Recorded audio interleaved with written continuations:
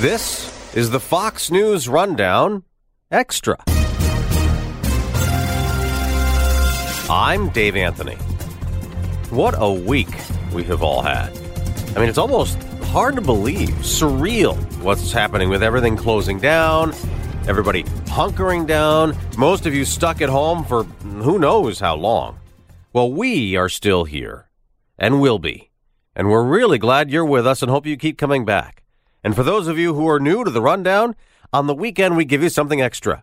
More from one of the guests we had during the week, and today it's Senator Cory Gardner, a Republican from Colorado, who is stuck in a small studio apartment right near the Capitol, but he's not going to the Capitol until sometime later next week because he's in self-quarantine. Not because he has the coronavirus, like two congressmen the other day who became the first two cases at the Capitol.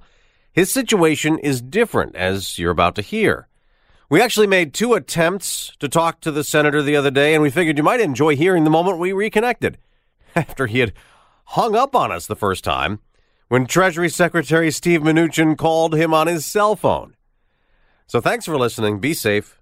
Do your best to stay well. And now Senator Cory Gardner on the Fox News Rundown Extra. Senator, are you there? I am here. Sorry about that. Hey, no, I mean, that takes precedence. I understand totally. I don't mind being pushed back by the Secretary of the Treasury. I think that's I think I have to understand my place, and that's great. So I appreciate that. Trying to get all these things, all these moving pieces put together, and we're getting there. I'm certain there's a lot of work to do. Okay, so we'll get started, and without any further ado. I think that's the only one that I had, so that's good. I'm perfect. All right. Well, I appreciate it. Thank you, Senator. Joining us on the Fox News Rundown is Republican Senator Cory Gardner from Colorado. Normally, at a very busy time with a lot going on in Washington trying to help Americans through the coronavirus outbreak, he would be at the Capitol. That's not the case. There are two congressmen who've now tested positive for the coronavirus and others who are self-quarantining, like Senator Gardner, because of contact with a infected person. Senator, thanks for joining us. Hey, thank you very much for having me. Senator, where are you?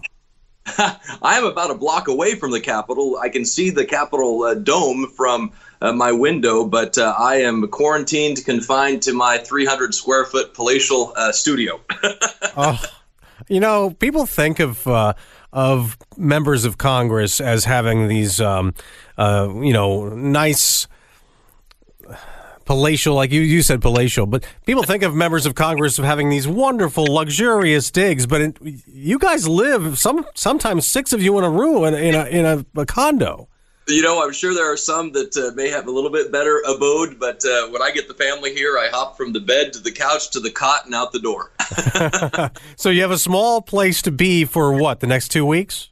No, so I am quarantined for 14 days. Now, that 14-day period started with the last contact I had with the person who sort of triggered the quarantine. So Wednesday, the 25th, is when I am quarantined through, should I not develop any symptoms or conditions. And at this point, I'm 100% fine, no symptoms, no conditions. Okay, you felt nothing, just felt normal the whole time. Normal the whole time, as normal as I can be. All right, so how did you find out that this happened? Yeah, it's a great question. So I'm assuming there are thousands and thousands of people across the country that are having these same conversations. It was around 4 or 5 in the afternoon. I get a phone call from the Tri-County Health Department, and this was, I guess, on Tuesday afternoon. The Tri-County Health Department that said I had a meeting with a constituent in my office that had been showing symptoms while he was in the office, and it was a personal meeting, in my official office that was of sufficient concern to them that they said you need to be quarantined. And so that's how I found out, was that Tuesday afternoon phone call from Tri-County Health, which is it covers 3 counties in the Denver suburban area. But that meeting was last week, right? That meeting was last week. That's correct. And so, that was, on the 11th of March. So 14 days from the 11th of March. When you met with this person, did you notice that they might not be feeling well? We met with so many people that day. I don't recall meeting with anybody who seemed that they were coughing, sneezing, feverish, sweating. Right. Everybody looked fine, but we did meet with a lot of people. I know that one of my Colorado counterparts who also met with somebody on the 11th of March, same day I did, is quarantined as well. So I'm assuming this group met with multiple people in the delegation. Right. Is that Congressman Jason Crow? Is that right? Yes, correct. All right. Have you spoken to Congressman Crow as you both are self-quarantined? He's back home in Colorado, so at least he's at home. I got sentenced here in Washington. But I did text him and asked him what kind of ramen noodles he was having for dinner. So tell me, it has to be hard to be away from the action. You say you can see the dome. You can't be there. There is a lot going on. Is it frustrating? It's frustrating in that I can't be there to vote, obviously, but I am very much participating in every negotiation that's taking place. I just got off the phone with the Secretary of the Treasury to talk about concerns over IRAs and 401ks, as well as restaurant hotel needs right now, and what this third phase package would look like. I expressed some concerns to my banking committee colleagues in the Senate about guidances on troubled debt restructuring. Our banks want to help, but they're concerned they're going to get nailed by the regulators and penalized by the regulators if they help. So we're trying to get additional guidances to them. So even though it's only a couple hours into the workday here, we've already burned up the phone lines and had to recharge my phone. Yeah, I know there is a lot of an effort to help small businesses and companies that have been hit hard, obviously forced essentially by the government to shut down, to close. But as far as helping Americans, this idea of a check or two that would go out, how do you feel about that? Well, look, there are many ways to do this. I had suggested early on that we work through the unemployment insurance process to create a new category of worker. It wouldn't require them to be laid off. It would not require them to be fired, but it would be a way to get assistance through an existing mechanism quickly. Maybe that's the way it goes. Maybe there is a assistance direct benefit in the form of a check. It can't take 6 months. It can't take a year. It's got to happen soon. We do need to have immediate relief. Look, this is different than 10 years ago when you had bad actors doing bad things asking for a bailout. This is a virus that came out of the blue, out of China, and here we are today dealing with it. And it's not a Democrat or Republican or a business creation, and that's why we have to deal with this. And we have to deal with it in a way. Thank goodness our economy is as strong today as it was going into this, because we're going to need every ounce of that strength once we get out of this. Now, as far as those checks are concerned, the reason I keep focusing on it is because everybody wants to know, A, if they're going to get one, and B, how much it's going to be.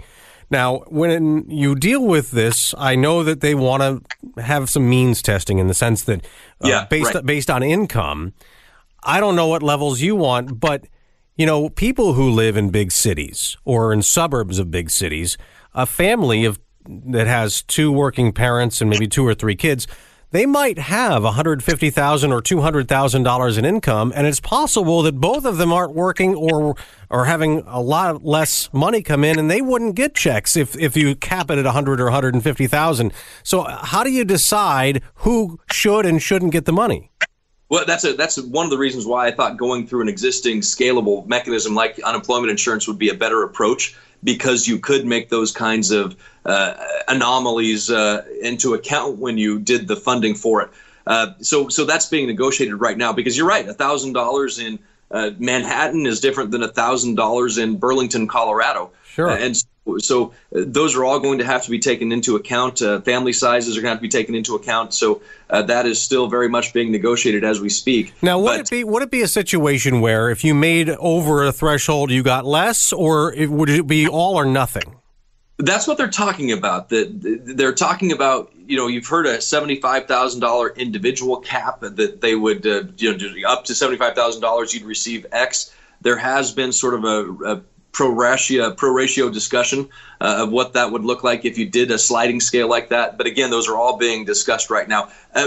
There are multiple ways that we could have done this. The most important thing is getting it done quickly and out the door effectively. And how is it that two parties who had impeachment drama and had at each other's throats for the last 3 years of the Trump administration, how are you actually able to work together? Well, we just have to you have to put all that aside. You have to. I mean, this is not a time for sort of political point scoring. This is not a time to take your pet project that you've been trying to get done for years to now use this crisis as a moment to score a victory. This is all hands on deck. If I could find a word that was more urgent than the word urgent, I would be using it. I understand. I do. But it fascinates me to think that Nancy Pelosi, the House Speaker, and President Trump could sit in the same room and work together because it was so nasty between the two. Well, our parents taught us to turn the other cheek, and we have to do that and more at this time. And it is a challenge. I remember going back to impeachment in January.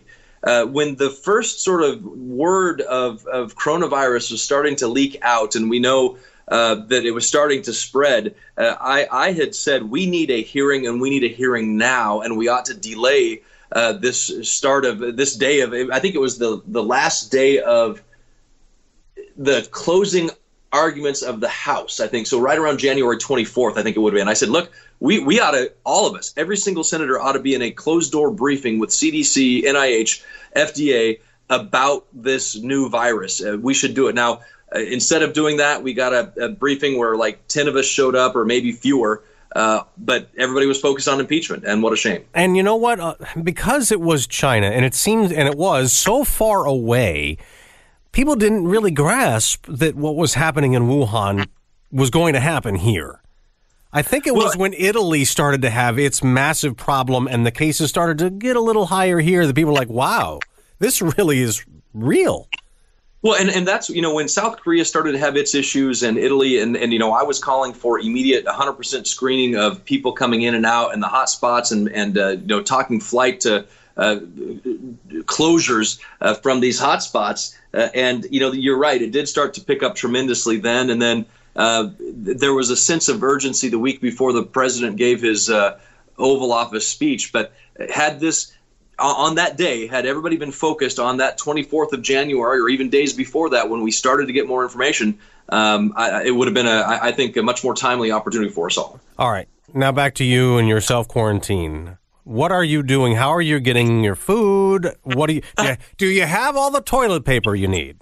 Well, if I didn't have all the toilet paper I needed, apparently I wouldn't be able to get any more. I mean,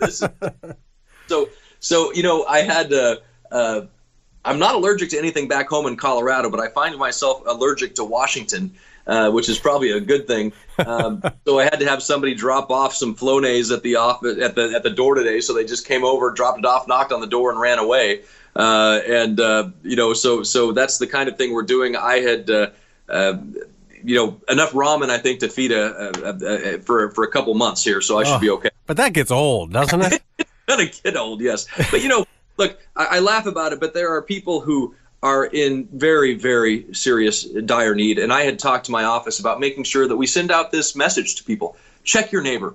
Call your neighbor. See how they're doing. See if they need help. See if they need groceries. People that you've talked to, people that you haven't talked to, just reach out. Call them. Text them. Find them on Facebook.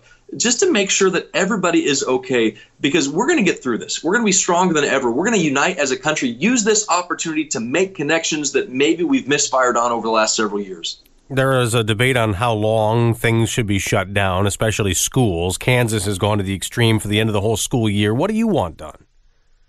We have to do what's right. I wish I could say that I had all of the science in my own brain to understand everything. We have to rely on our public health experts, those men and women who are working tirelessly around the clock, who do know what's best, and we have to take their advice. So these governors are making very difficult decisions with their economies and with their states.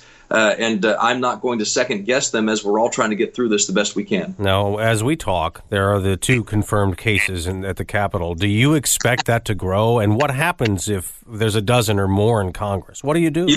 It's really amazing, because the day that I was quarantined, I asked my staff to get me a report on what can be done procedurally, how the steps work that require 60 votes, that require 51 votes, or just require a majority of members present. because, there are certain things, if somebody objects, that are going to take 60 votes to overcome. There are certain things that require a certain number of votes. And this is something we have to look at long term, because we don't have a remote voting system. We can't do this the way maybe we ought to look at in the future, because whether it's a pandemic or, we've had ricin attacks at the Capitol and anthrax attacks over the years. This is certainly different. And that's why I think we need to be thinking about this, because we've had a coronavirus emerge, very rapidly over the last decade, a different kind of novel virus. And it doesn't look like that's going to stop for the time being. Well, I hope that it's over for you like it's supposed to be next week and you can get back to it. Well, thank you. My place has never been as clean as it is now. I think we can all say that. Senator Cory Gardner, thank you very much for joining us. Hey, thanks for having me. Thank you. Senator, I really appreciate it. I thank you so much. Oh, no, enjoyed it. Thank you. Sorry about the delay at the beginning, but thanks for doing it. Please, no worries at all. Thanks again. Great. Thanks. Bye. All right, take care. Bye-bye. You have been listening to the Fox News Rundown. Stay up to date by subscribing to Fox News Radio's hourly newscast at foxnewspodcasts.com. And for up-to-the-minute news, visit foxnews.com.